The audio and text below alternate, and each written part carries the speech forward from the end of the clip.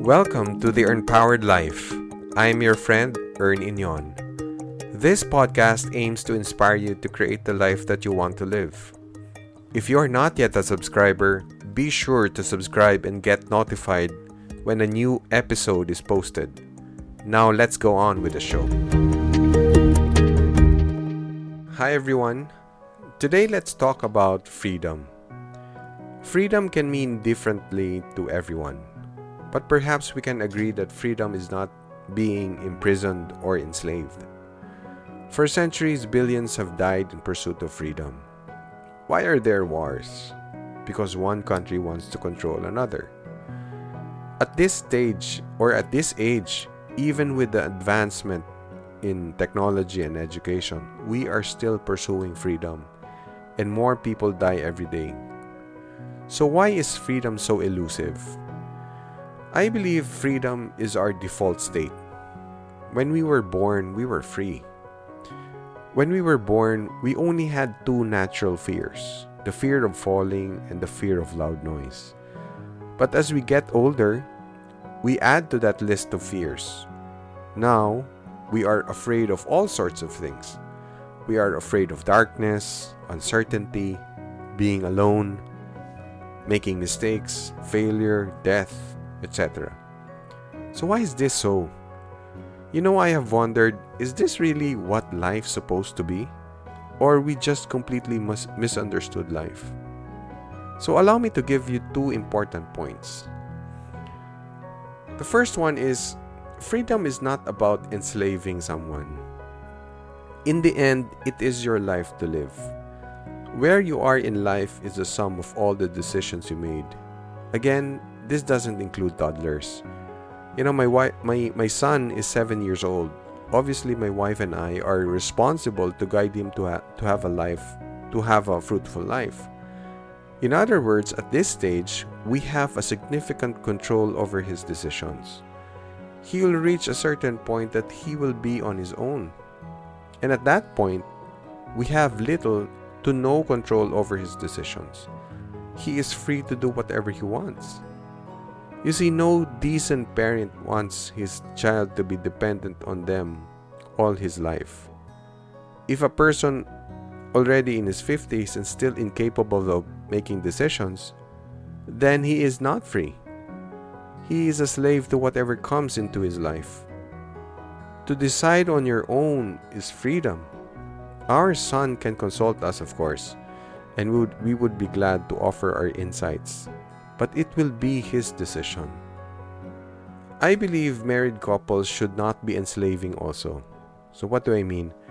We don't marry the person because he or she makes you laugh or happy. We don't marry the person because he is rich or he makes you feel secure.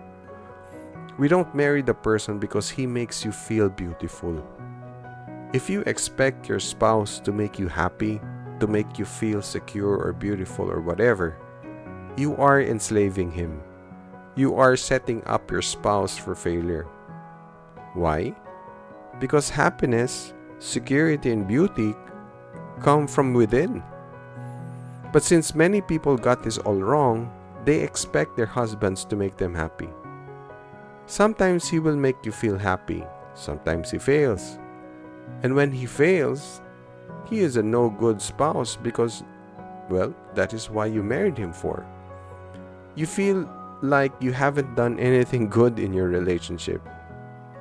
Have you felt like this before? The problem is not your spouse. The problem is you allowed your happiness to be dependent on someone. My wife and I have been married for 23 years. Just by thinking of her makes me happy. Just by looking at her, I am fulfilled beyond words. I am always the first one to wake up at home.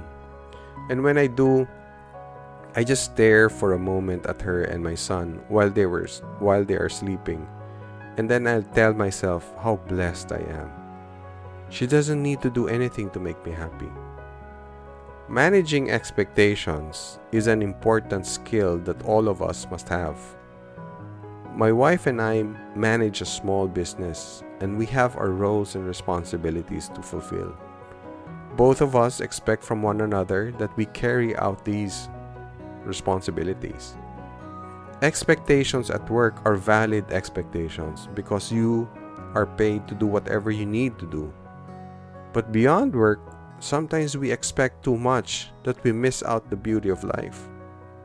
For example, after a concert, you can see that there are people who are completely enjoyed the show, while some are unhappy and disappointed. When the band U2 performed here in Manila, the press got mixed reactions from the audience. Some said it was the best concert ever, while some said it was a total disappointment. If you know the band, U2 is an activist because their leader Bono is a well-known activist.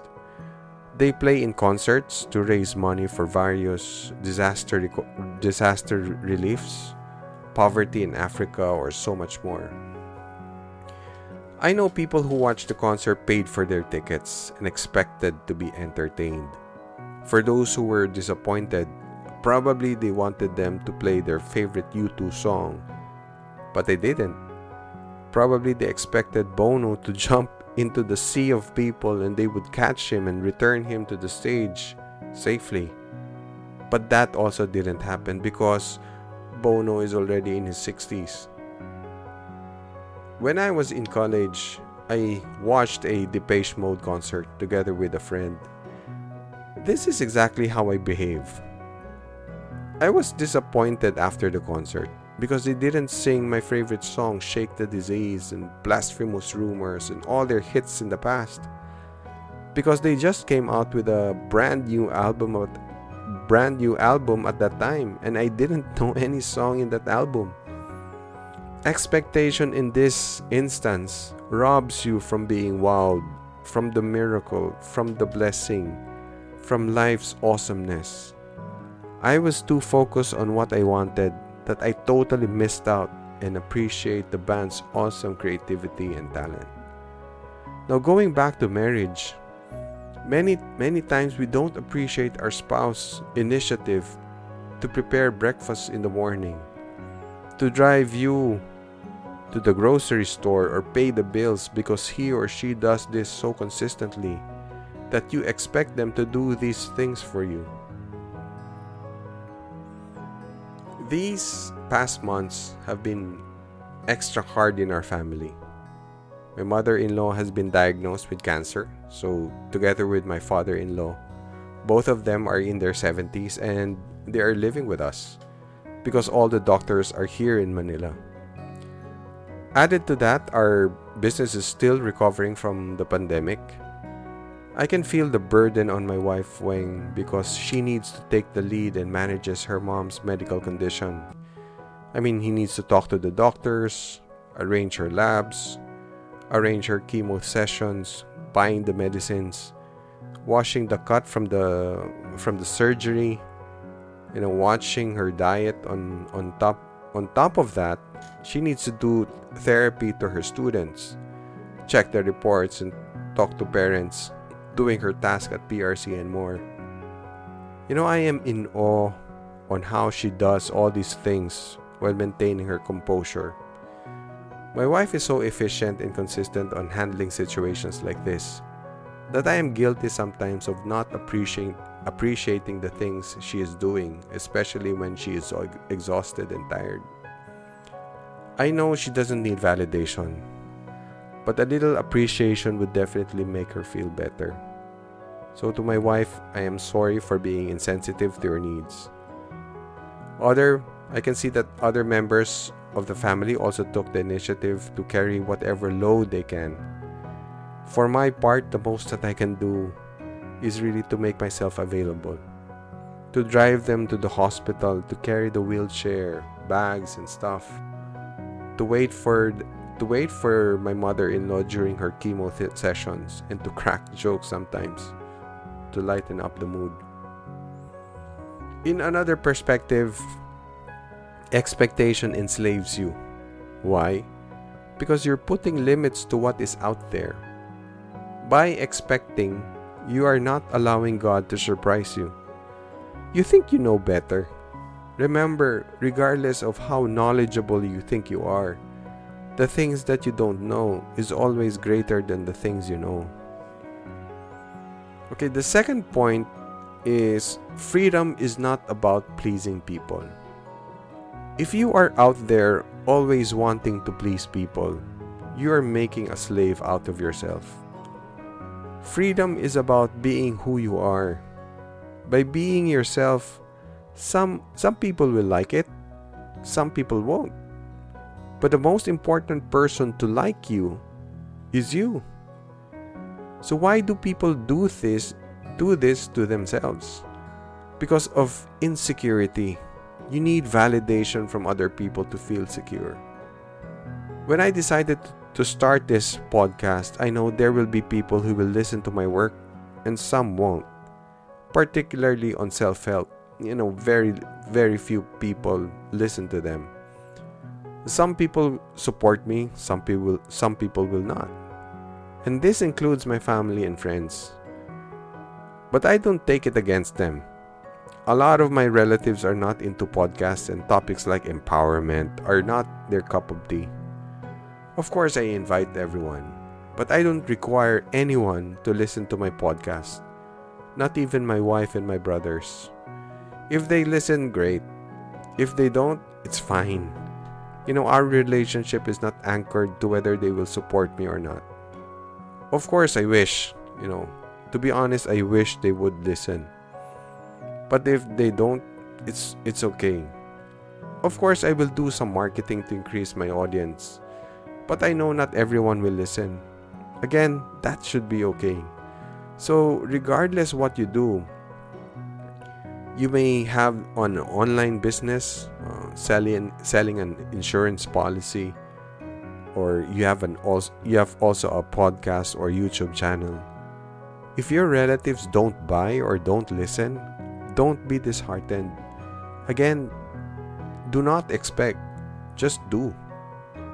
I remember Brother Bo Sanchez, one of the most sought after preachers here, and my spiritual mentor and my financial mentor, shared that when he was starting his YouTube channel, the show was the preacher in blue jeans.